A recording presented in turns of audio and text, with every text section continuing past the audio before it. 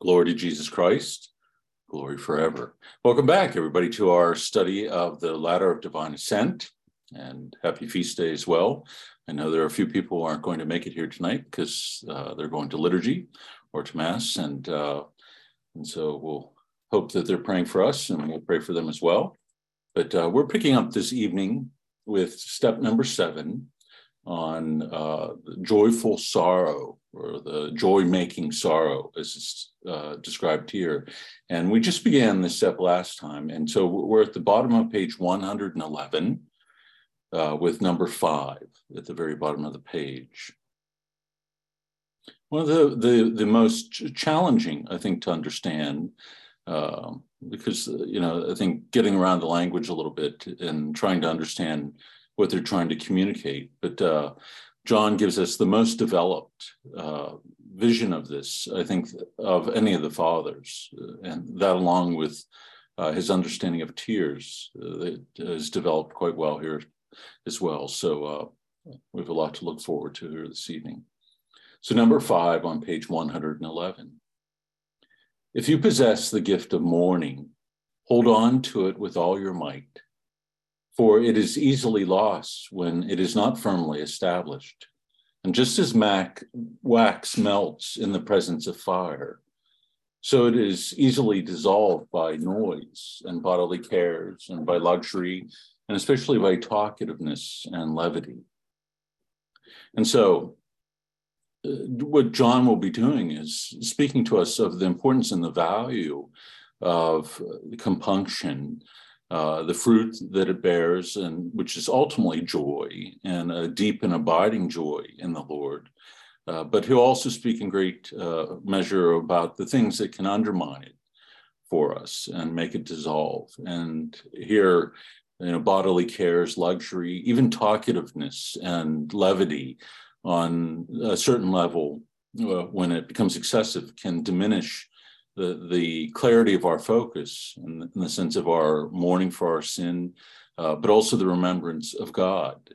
And so this often can be a point of contention, I think, when we hear about talkativeness or laughter written about by some of the fathers. It can be a little bit jarring, but I think what they have in view here is not so much the joy that is part of being a human being, and certainly of our life in Christ, and but a kind of buffoonery, which even some of the great saints that were the most joyful were very cautious about, where we don't take anything seriously, and where this can sort of then dissipate us and make us lose our focus in the spiritual life. And so it's not a critique of being good-humored or joyful in that sense of it, but it's not seeking our joy in the things of this world, or often that are degrading, both to the self and to the other.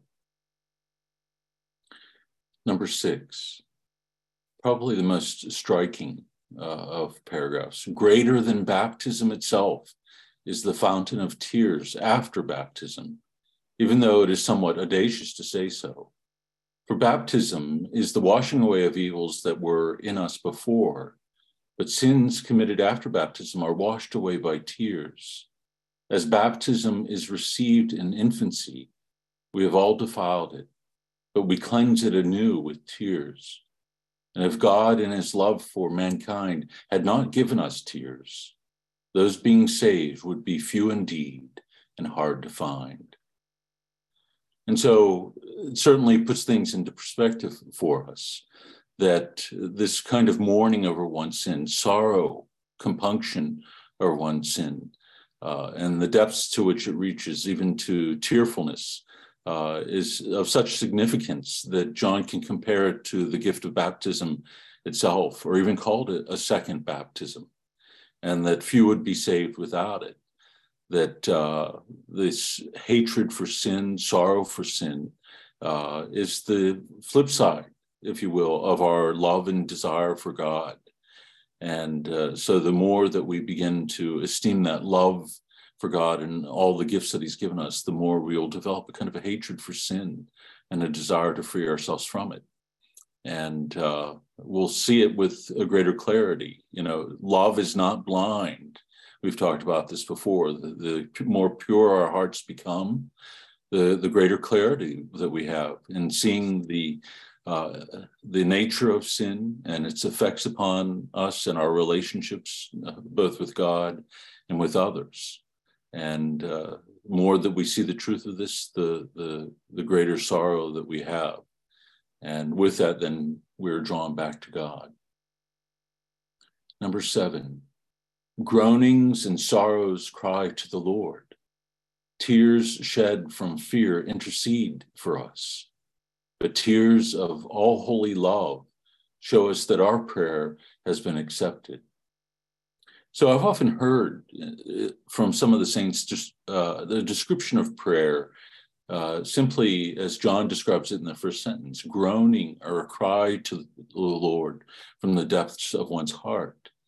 But he goes on to say that these tears intercede on our behalf before God, that they reveal what is truly within our heart and the depth of our compunction.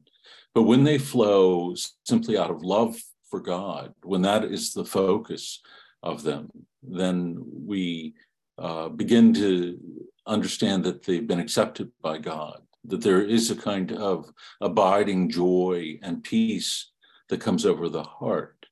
And this is one of the fruits of the sorrow. So again, for the Eastern writers, Christian writers, it isn't a kind of raw emotionalism. It is something that has been touched by the grace of God. And so sorrow, sadness, touched by this, the virtue, if you will, of contrition, of compunction, then is something that bears fruit for us, that it draws us back toward God, cleanses the heart, and allows us then to see the depth of that love and mercy. And so the tears in and of themselves, and John will make this very clear, are not an end in themselves. And this is something that those in the spiritual life have to avoid, because they can become a matter of pride. A person might have a kind of ease with the shedding of tears. And because they do so, then somehow think that they are advanced in the spiritual life. Whereas for others, the external sign might be much harder to come by, but internally they might have a truer and deeper sorrow.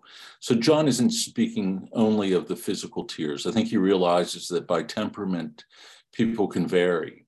But what's most important is the compunction, the sorrow of heart that then leads us toward God and to acknowledge our sin before him and to seek his mercy. Anthony. Father, would you please distinguish these tears from the tears of sin born of scrupulous fear? Yeah, I think scrupulosity often is born of a kind of obsessive quality in thought. And it's often something that's very painful, but painful for a different reason. That the obsessive nature of a person who's scrupulous, the obsessive nature of their thinking, does not allow them to take hold of the reality of the mercy of God, to be able to make that step, or to believe or to accept that those tears have been accepted by God or are pleasing in his eyes. That the obsessive ruminating over the sin magnifies them to such an extent that they block out the mercy of God and prevent a person from being able to trust in that mercy.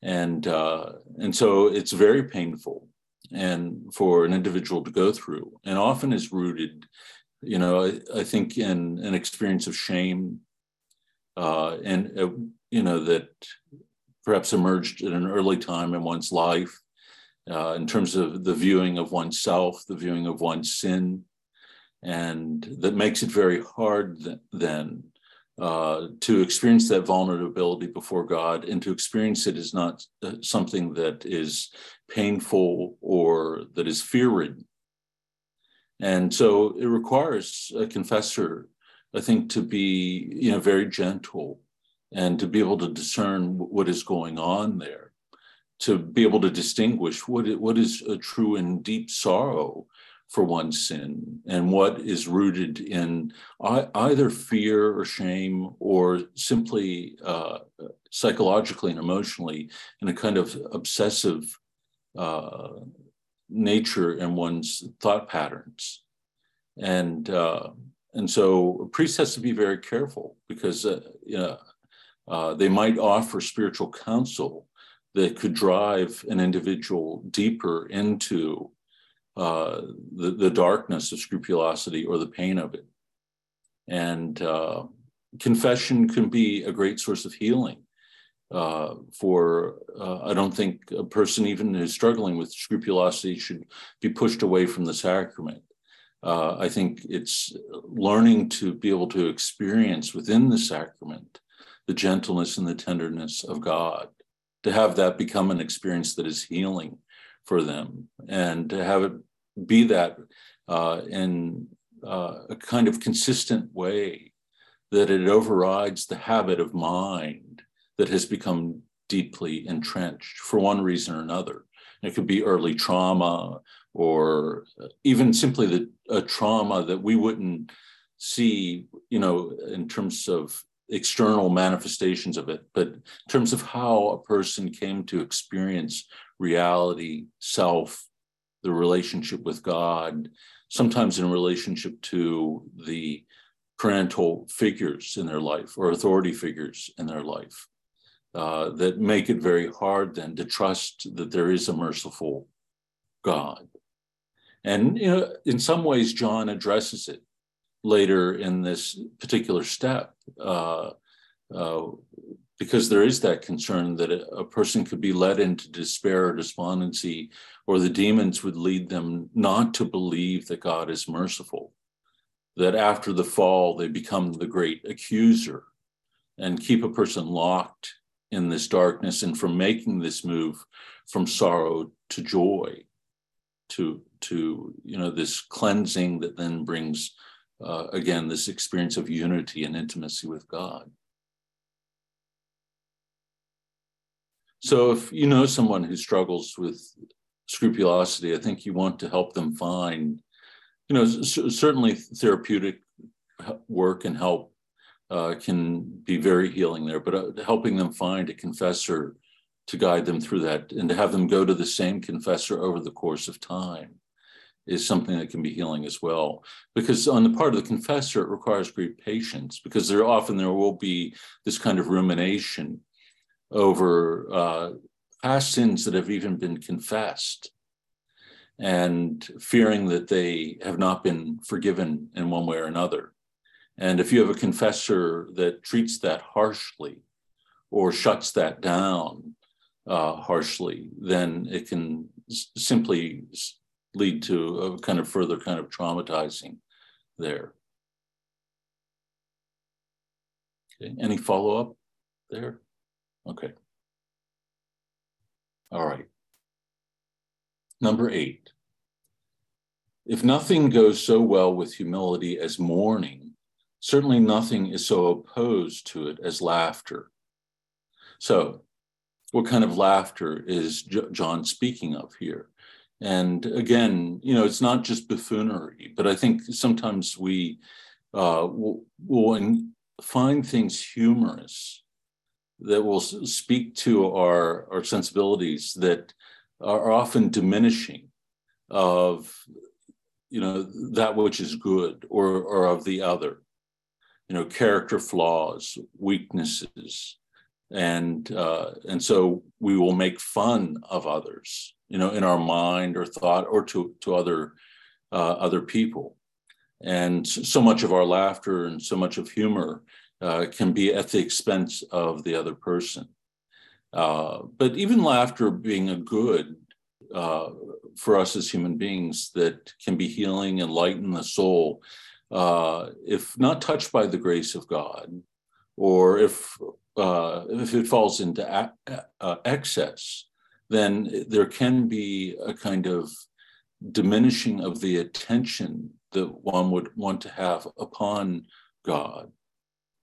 And it's one thing to see, the humorous aspects of life, of our foibles and our weaknesses, and to find certain things funny. It's another thing to sort of get lost in that to the extent that we then become oblivious to the deeper realities of the dignity of the other person, or really where our thoughts and our minds are to be. Now, laughter, even in psychology, is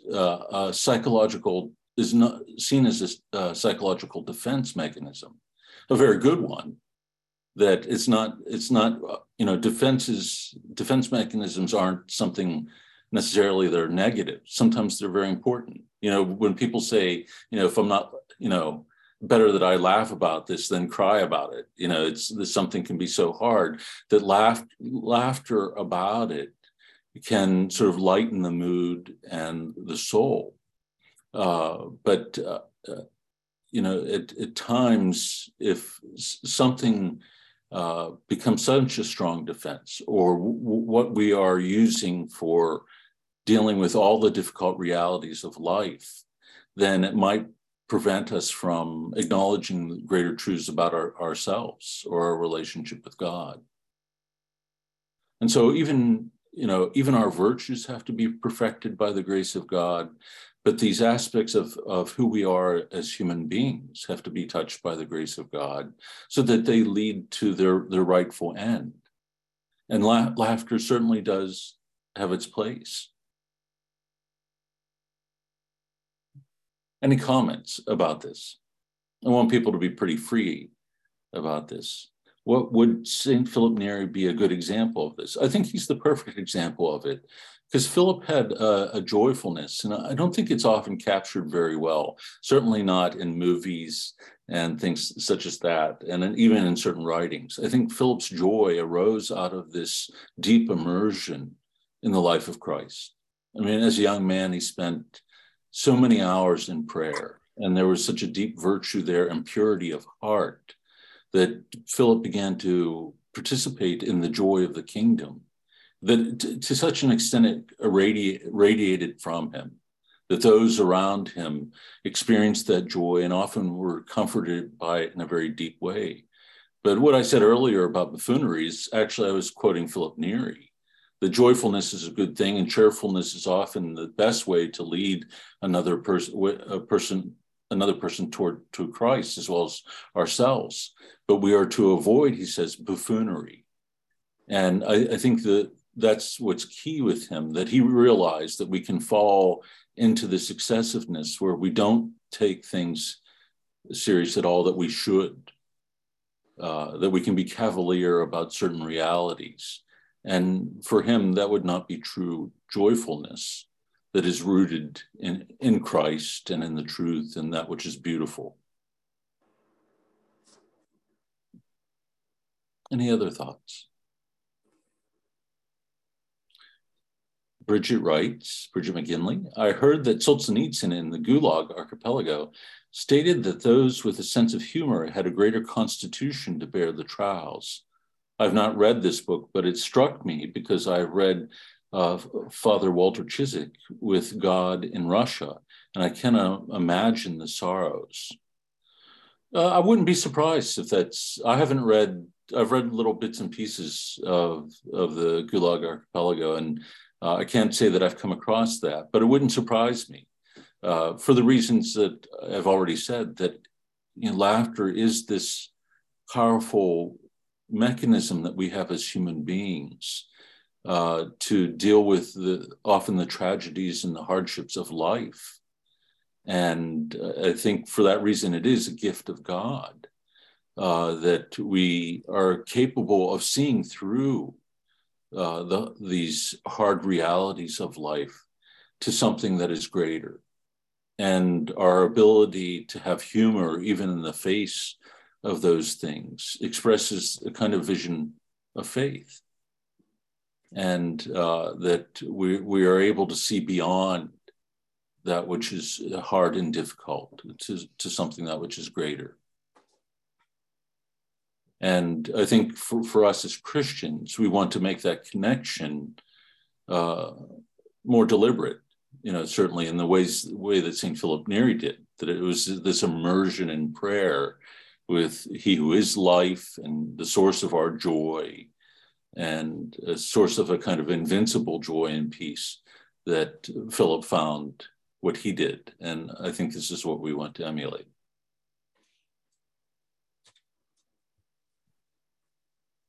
All right. Number 9.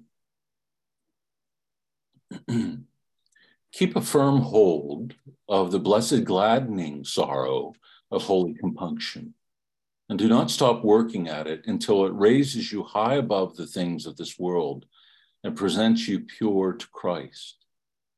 So there's something, it's interesting, the language that's used there, that it lifts us up and it becomes sort of that yoke that Christ talks about, that's perfectly fit for us, that raises us up, that does not weigh us down.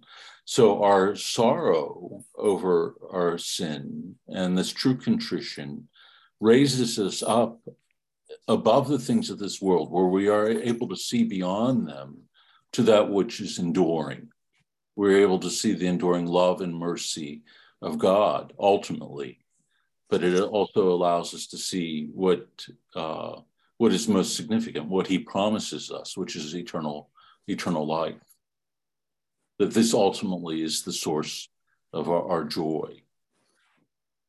And so this is what would make this blessed gladdening sorrow different from depression, despondency, that these realities can weigh us down, often because we lose sight of that greater good and that greater love. Whereas the sorrow that the fathers are talking about draw us in to the light and illuminate the greater reality for us. Number 10.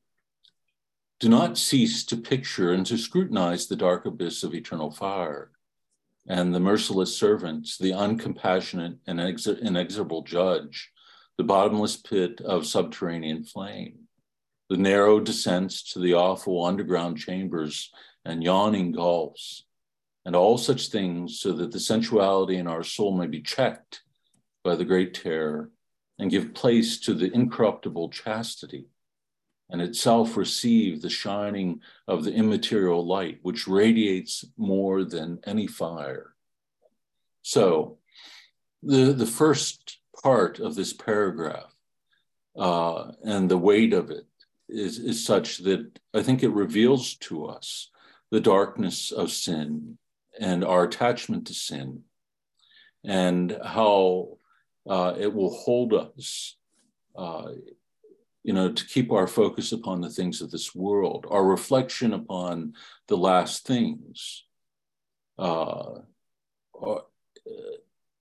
is something that the saints have often talked about in terms of awakening the mind and the heart to that which is greater.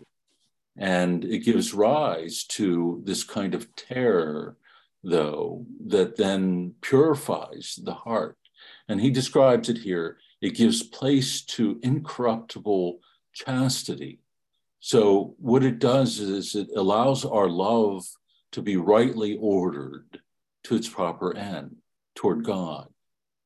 So once that chastity becomes incorruptible, then we are able to see the immaterial light which radiates more than any fire, that the light of God's love illuminates the heart and overcomes any darkness that might be within us or that would draw us into the darkness of despair. So it's a hard thing. I think this is where sometimes we have to suspend judgment, especially when this is not our experience or we have not tasted something of the fruit of it, that this is a difficult thing to do, to meditate upon our end or the last things and allow that reality to purify and cleanse the heart in our attachment to the things of this world, disordered attachment to the things of this world.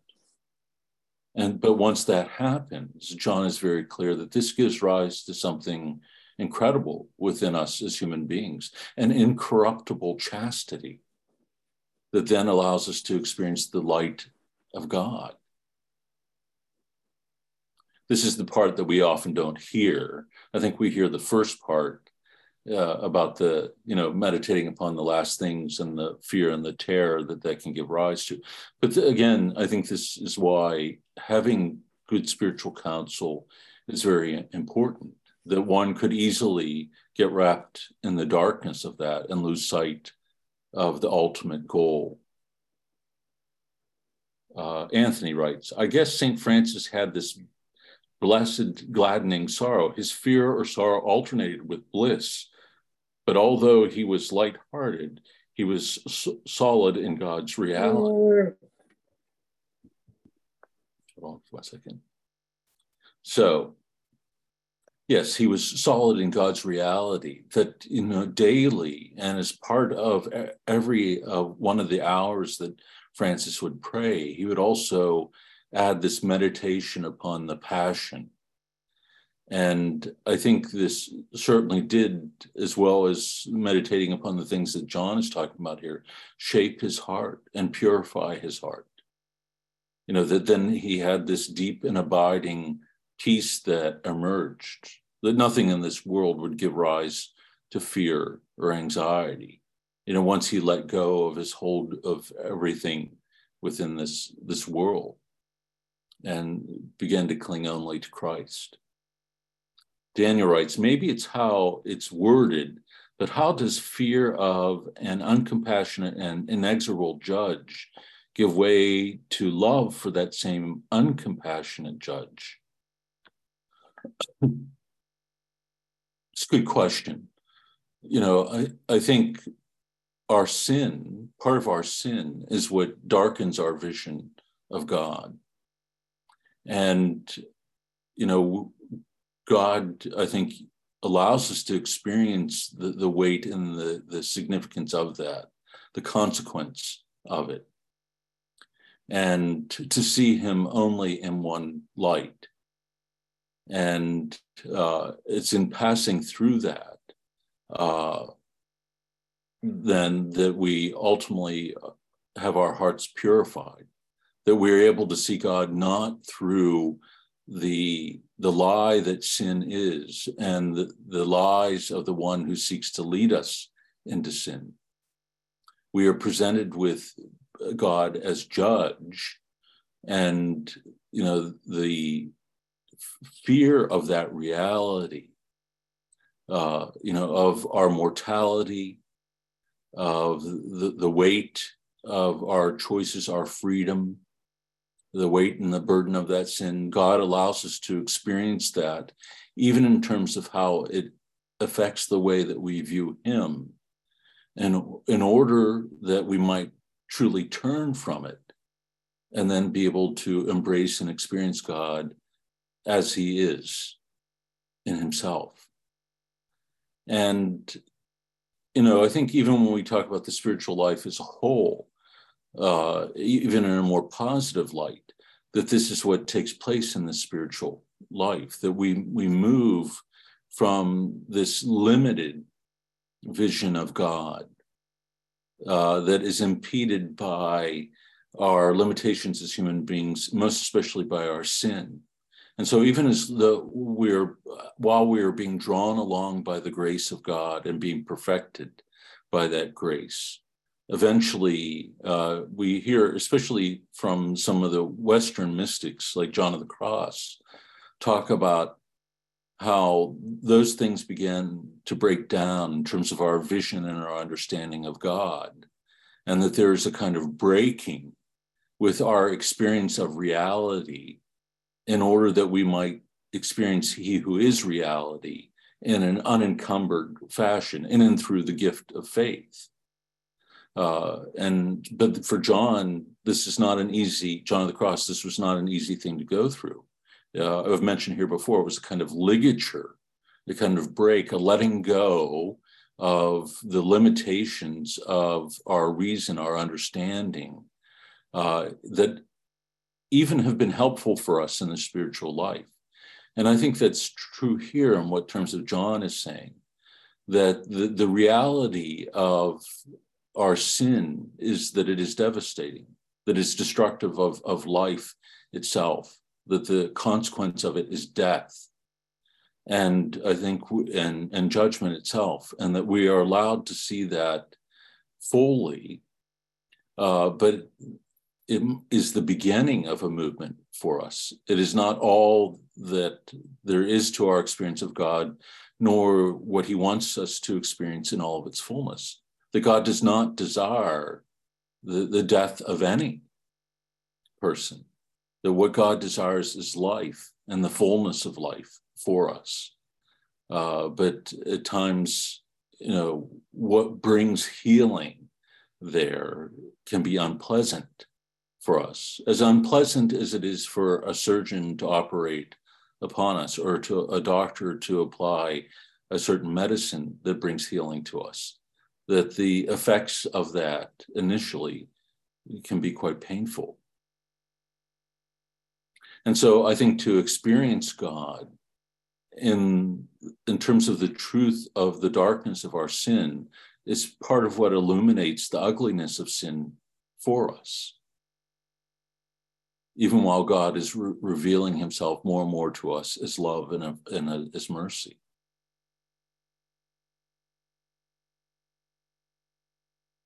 And, I understand, I think there's a big part of us that resists this. And I think it would be surprising if we didn't, both on an emotional and spiritual level. That there's part of us that does not want to look at the truth or to see the truth fully about ourselves and our sin in particular, and the weight and the burden of it.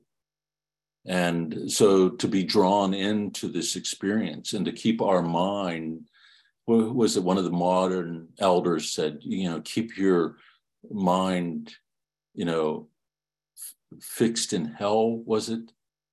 And yet you're focused. So maybe somebody can help me out here. It's one of the modern elders, I think, from Athos. It was keep your mind in hell, but despair not. But despair not, right. So to keep your mind focused upon, where sin leads you and can lead you, but despair not. So not allow that to be ultimately what it is that draws you forward in this spiritual life. Don't let it lead you into despair, but rather to repentance. If you remember, repentance for the Eastern writers is this constant movement of the turning of the self toward God.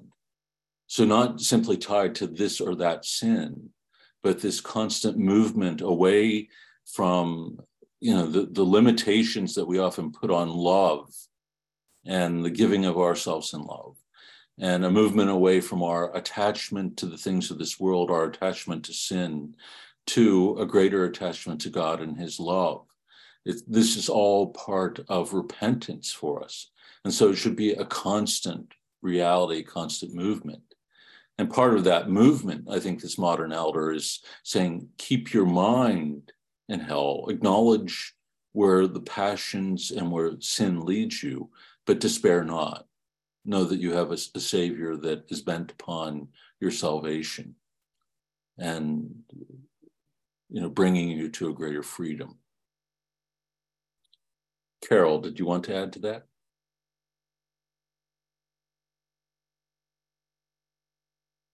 Or did you already?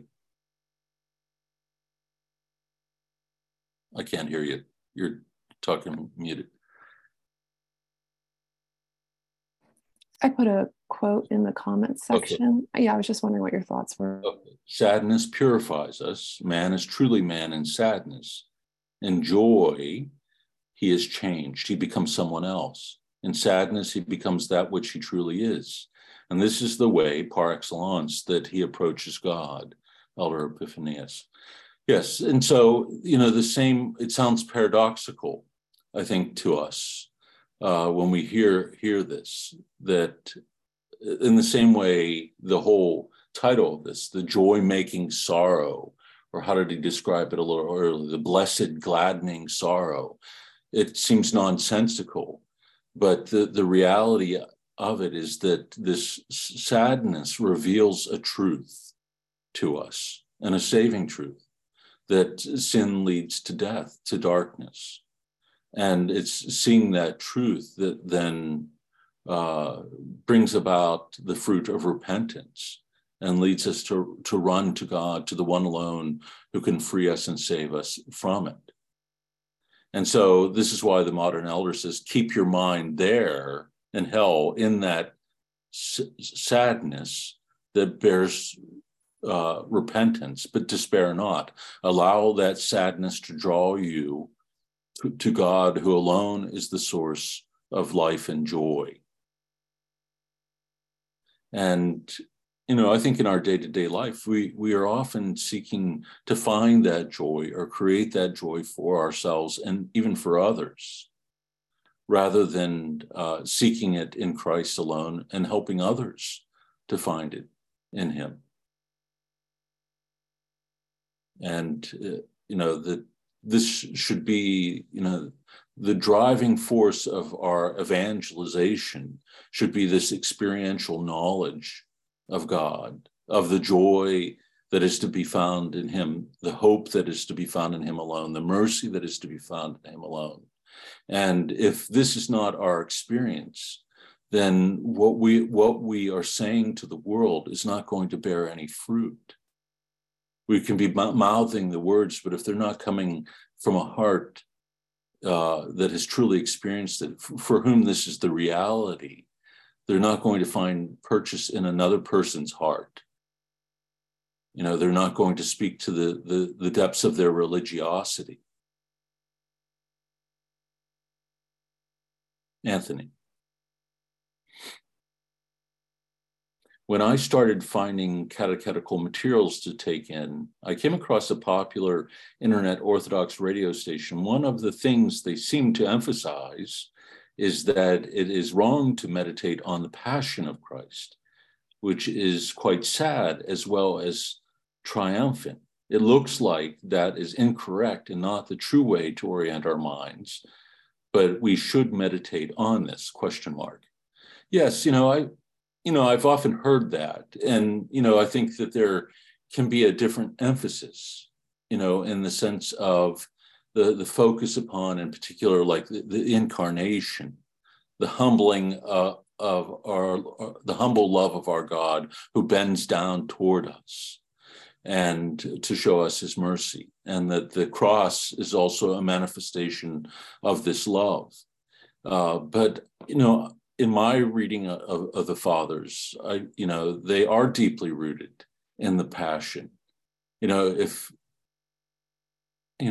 don't know how it would be possible not to have that as part of your meditation when this is, the manifestation of this love, the outpouring, this kenotic love, the self-emptying love of the kingdom, that I find it all throughout the fathers. And so I think sometimes what emerges in discussions and comparisons between, Orthodoxy and Catholicism, often arises out of this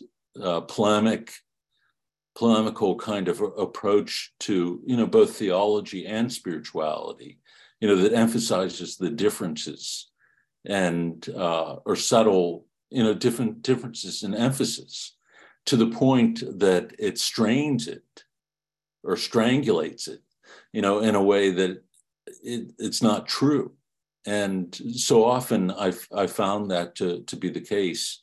When you read the full corpus of certain writers, often what others have said, you remember when we read through St. John Cassian, that he was accused of a kind of semi-Pelagianism, which is sort of a misnomer anyways, because,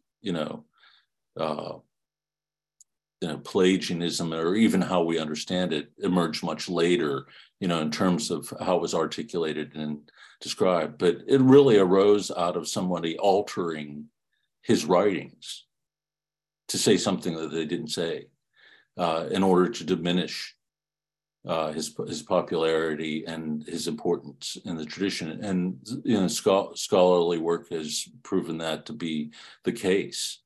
And when you read through it, you find this constant emphasis upon the grace of God, that all is grace within the writings of Cassian.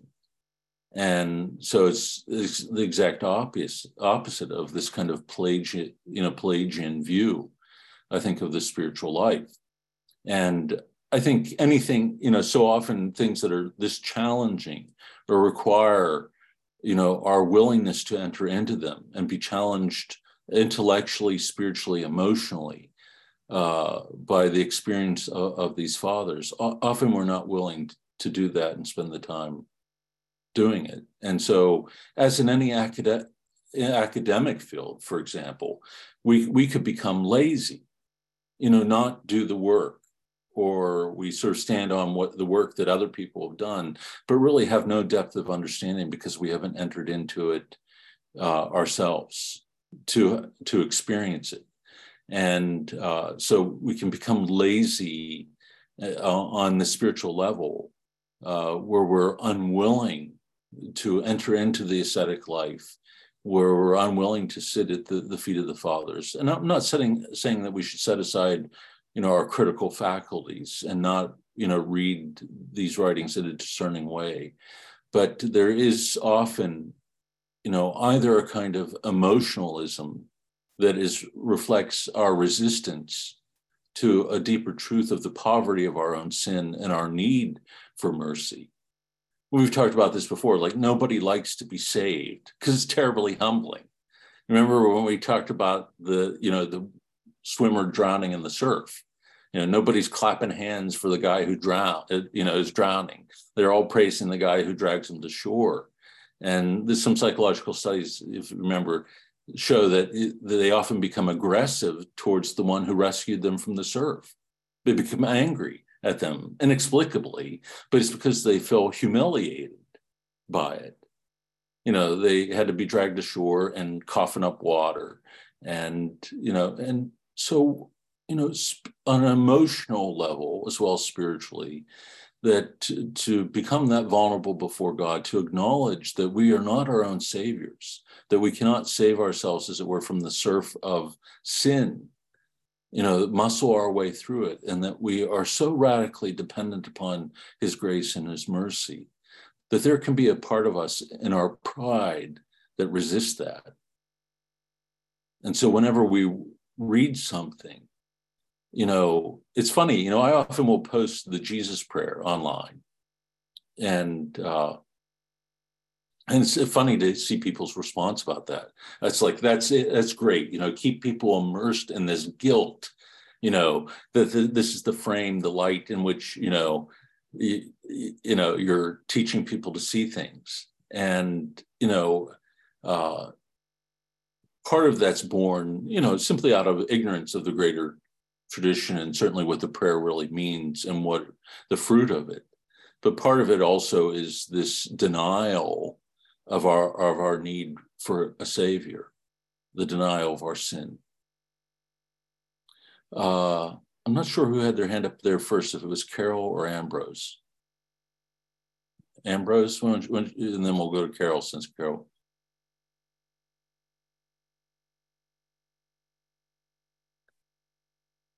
Perhaps there is something, Ambrose writes, in this related to the notion of the love of the law, that it is through the law and its judgment, so as the judge, that we see what is evil, truly repugnant to life and love, that is the nature of God. And seeing that stark, God-repelling reality allows us to more clearly see, by contrast, the goodness and love of God, and to desire him all the more because of that seeing. The fear of God is the fear of sin and its consequences, the beginning of wisdom. Seeing what God hates and judges harshly against reveals to us the love of God, because he hates what harms us, but pulls us away from him. Right. And so if we get stuck there, though, there's also a problem, that the law reveals that sin, but in and of itself cannot save us from it. And so eventually we do have to let go of that. And there were those in Christ's time who weren't, and I think for the same reason. Part of it is that if you could abide by this law and the externals that they created, it gave this sense of being righteous before God. But, Paul has to remind them and us, to cling to that, though, is to hold on to something that can never bring joy, never bring freedom from sin. And so it might bring you up to the point where you see the poverty of your sin. The law itself is a reflection of that reality of the fall, and it's given to us, but it doesn't lead us and can't lead us to salvation. This is what only comes through Christ. But it does reveal something to us that's very important, and prepares us, I think, to see and to receive joyfully the Savior. It allows us to see the ugliness of our sin, and everything points to Christ and the experiences of it. The being stung by serpents that we talked about recently in the desert. Moses, is told to pin a serpent to a pole and have the people gaze upon it. They have to look at the very source of their destruction that is a reflection also of their disobedience to God. And it's by gazing upon it, looking at it, seeing the truth of it, and acknowledging it, that they are healed. Carol. The only thing I wanted to add was this reminds me a lot of just the whole concept of poverty of spirit. And I was reading this book by Metz, The Poverty of Spirit, and he goes into this whole discussion about how Jesus's descent into humanity was an embrace of our extreme poverty. And he makes this interesting comment that we don't want to drink our poverty down to the last drop, and we're constantly trying to cast it off. And that was the temptation of Jesus in the desert, was to cast off that very humanity. And by sinning, we make a secret compromise with the offspring of sin, the forces of suffering and death. And there's really just such a truth to that we're constantly trying to find ways to escape the truth of that. Yeah. Our poverty. I think that book is a classic, and Johannes Metz has other issues theologically, but spiritually, the book's about 70, 80 pages long, but it's had a profound impact upon me for the reasons that you said, that Christ enters into that poverty, drinks it to the dregs. And in some ways, we are called to do the same as well. And there can be an unwillingness on our part, in our pride. We want to cling to the illusion of strength rather than acknowledging that poverty, drinking the cup of it, fully, and in order that then we might, come to know salvation and peace through Christ. If in our pride we hold on to the illusion, we prevent ourselves from coming to know something greater. And so if the fathers are telling us, or if John is saying, keep your eyes fixed there, see the truth of where that sin takes you, but the fruit of that bitter medicine is that it's going to bring an incorruptible chastity and allow one to experience the light of Christ in an unimpeded way, the light of God's mercy.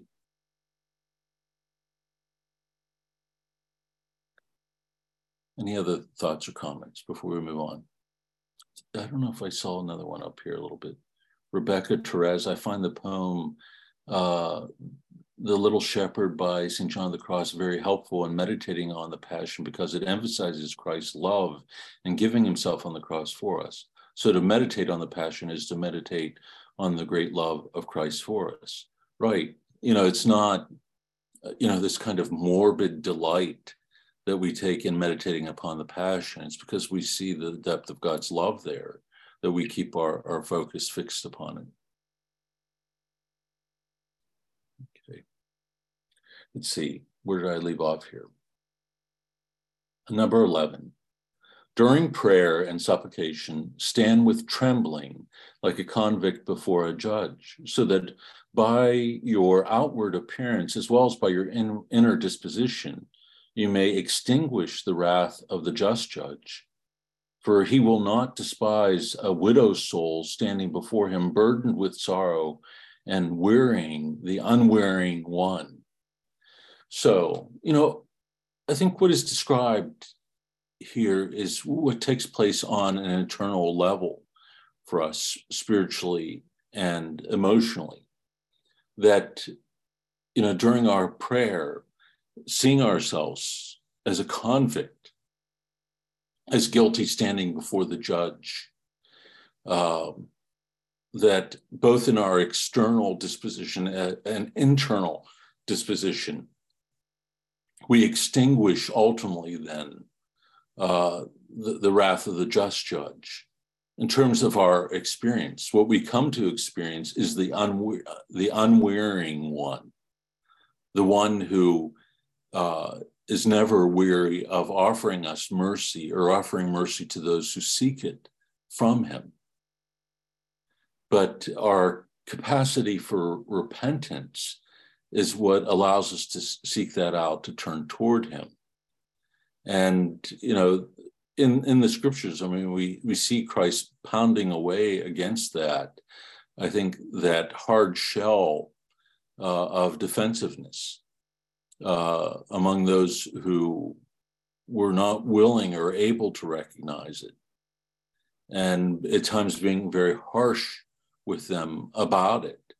Those who knew their poverty, and experienced it on a daily basis and had no illusions about it. The harlots, the tax collectors were able to make this movement far more quickly and had this capacity to see who it was that was standing before them than the ones that, clung to the illusion that there was a kind of righteousness within them and no need of repentance.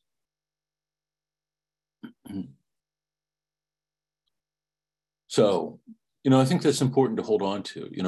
What is being described is this internal struggle within the heart. Is what's going on interiorly. I jumped ahead in some of the reading to the step on anger, and I put this little quote, where John is talking about the various steps, keeping your lips closed, and then, controlling the thoughts that are tied to anger. And then one eventually reaches this level where one isn't moved by that passion, develops a freedom. And immediately somebody commented on it and wanted to move to Christ, overturning the tables and in the temple and being, angry towards the Pharisees. And even after I said, this is not what John is talking about. He's talking about our struggle with the passions and what arises out of our lack of purity of heart, where that we easily become incensed with others and not driven by this, the justice of God and the desire to protect another, so much as we are driven by this desire to unleash our anger towards another. But he's not talking about Christ. He's talking about us and our struggle with our sin and our passions. And so what John is laying before us here is the nature of the terrain. What is going on within the human heart and the battle that is being waged there, and how fierce it can be. And, warfare can be, a bloody and, traumatic kind of experience. When you're fighting against a relentless enemy, as we've so often described, and when we are struggling against our own fears and anxieties too. And, again, the Father's presented to us in an unvarnished fashion. Daniel. This makes sense. If you plead guilty, you will skip past trying to prove your innocence and simply ask for mercy from the judge. But if you are busy trying to put up a defense, you have no time to simply beg for mercy.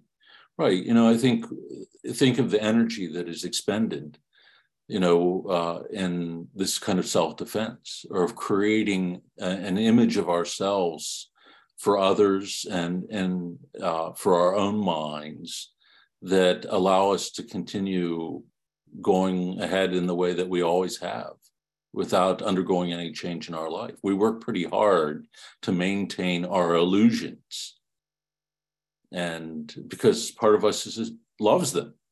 They prevent us from having, to be anxious about our life and taking that narrow path of, agonizing to take that narrow path. If they just allow us to move ahead, it's blissful to remain in this kind of ignorance of self. Spiritual life is not for the faint of heart.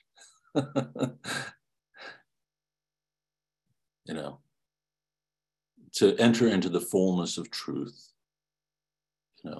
what it holds out to us, I think, is the truth of that love and mercy, but it also illuminates the darkness that lies within. Number 12, he who has obtained heartfelt tears will find any place convenient for mourning. But he whose weeping is only outward show will spend endless time discussing places and manners. Hidden treasure is safer from robbery than that exposed in the market. Let us apply this to what we have just said. So there are certain things that are so precious that they are to remain hidden within the heart and spoken of only in certain quarters, that are not to be scattered, before the eyes of the world, to be scrutinized. And I think there's something very important about it, that we are not called to expose our hearts so freely to the world in the way that we do, or that many do, in terms of writing our every thought in public for people to know, what we're eating one day to what we're feeling, the depths of our depression, or, what we're struggling with spiritually. That, that which involves intimacy with God is to be protected. And especially when we are talking about certain things like tears, a person who has this gift of tears is not going to seek to manifest it for everybody to see. There's going to be a kind of discreet nature about it. And to lack that, John tells us, then if we expose it in the market, one might as well just put Facebook there, scratch out market and put Facebook. If we, display it in the market, then it's going to be open to robbery. Someone's going to tear it down. And it's sort of what I described, here, this is where I always struggle. I have these qualms of conscience. Am I putting out the Father's writings there for the consumer?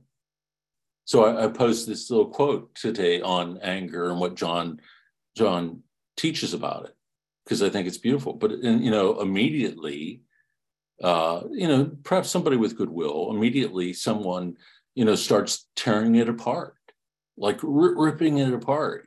From my perspective, it's this, and it's, well, understand that take a few moments and make the distinction there. Read it deeply. Is he talking about Christ? Is he talking about Christ flipping over the tables? Or is he talking about something that is going on within the human heart? And so, I think our desire to evangelize, our desire to make known what is most beautiful about the spiritual life has to be tempered, I think, in such a way that we aren't just, the whole idea of pearls before swine, that we aren't just casting things out there in order that they might be shredded and mocked, especially about what's going on, more importantly, within our own hearts. Because then we also open ourselves up to the attack of the evil one, that what might be precious can be then stolen from us, that we can be thrown into confusion in doing so. And so, or we can allow ourselves to be baited. And like a little comment like that, I'm not going to spend hours debating about that, with someone, but I think often we can be drawn into that quagmire, much to our regret. Anthony. If you don't mind me talking instead of writing, sure. It looks to me like the discretion really needed is in the answer, but the idea itself is so contrary to the atmosphere of what people from the 1950s at least on, but especially people in the generation younger than me. It's so different from what they know that I think you almost are required, I hate to use that word, but we should punctuate the atmosphere so somebody struggling and choking in this horrible toxic environment can have some kind of light to hold on to. That little aperture that you wrote about, I think you did, the aperture of where God's grace can shine through in the darkness, because people are really needed. They're choking, they're dying. They grew up with such trauma. They need to know this kind of beauty and saving love. Mm-hmm. Right. And, so I think that's what would keep me, doing podcasts and reading the fathers, and that there is this value to it. But not, I think you're right, in terms of how it's responded to, not to immediately take the bait or to go on the defensive, and to realize that, okay, people have a responsibility to mature and to think about things. And half the time you want to say, haven't you ever used Google? Something called Google. You're asking me to answer these questions that you could look up and read on your own. But in regards to, the spiritual life, I think we are called to bear witness to something that is beautiful, but not to expect that it's going to be well received in the world, and not to immediately move to that defensive position in the sense of arguing people into it. Part of what is seen, or part of, people's embrace of the faith is what comes through the gift of faith, what is seen, what is experienced. And we're not going to argue people into that, especially online. And so we could put out, I think, that which is beautiful and bear witness to it, and know that it's, there's going to be those who mock it or make light of it, but not to be overly upset by that. We have to be willing to do what Christ told the disciples to do, which is wipe the dust from your feet and move on. In the sense of wipe the anger, the frustration, the aggression from your feet that wants to lash out off your feet, and, don't carry it with you, and move on. That's a hard thing to do, even in, our day-to-day relationships. We'll carry, resentments for years. And so I think this applies across the board. Okay, so that brings us to 8:30. We'll close there for this evening. And thanks again for your patience while I've been ill here. And again, keep me in your prayers. But we'll keep moving on here. Beautiful stuff, wonderful comments as always. So I appreciate it. Okay. So when we close, as always, with our Father, in the name of the Father, the Son, and the Holy Spirit. Amen. Our Father, who art in heaven, hallowed be thy name. Thy kingdom come, thy will be done, on earth as it is in heaven. Give us this day our daily bread, and forgive us our trespasses, as we forgive those who trespass against us. And lead us not into temptation, but deliver us from evil. Amen. The Lord be with you. May Almighty God bless you, the Father, the Son, and the Holy Spirit. Amen. Go in peace. Thanks be to God. Thank you all, and have a wonderful feast.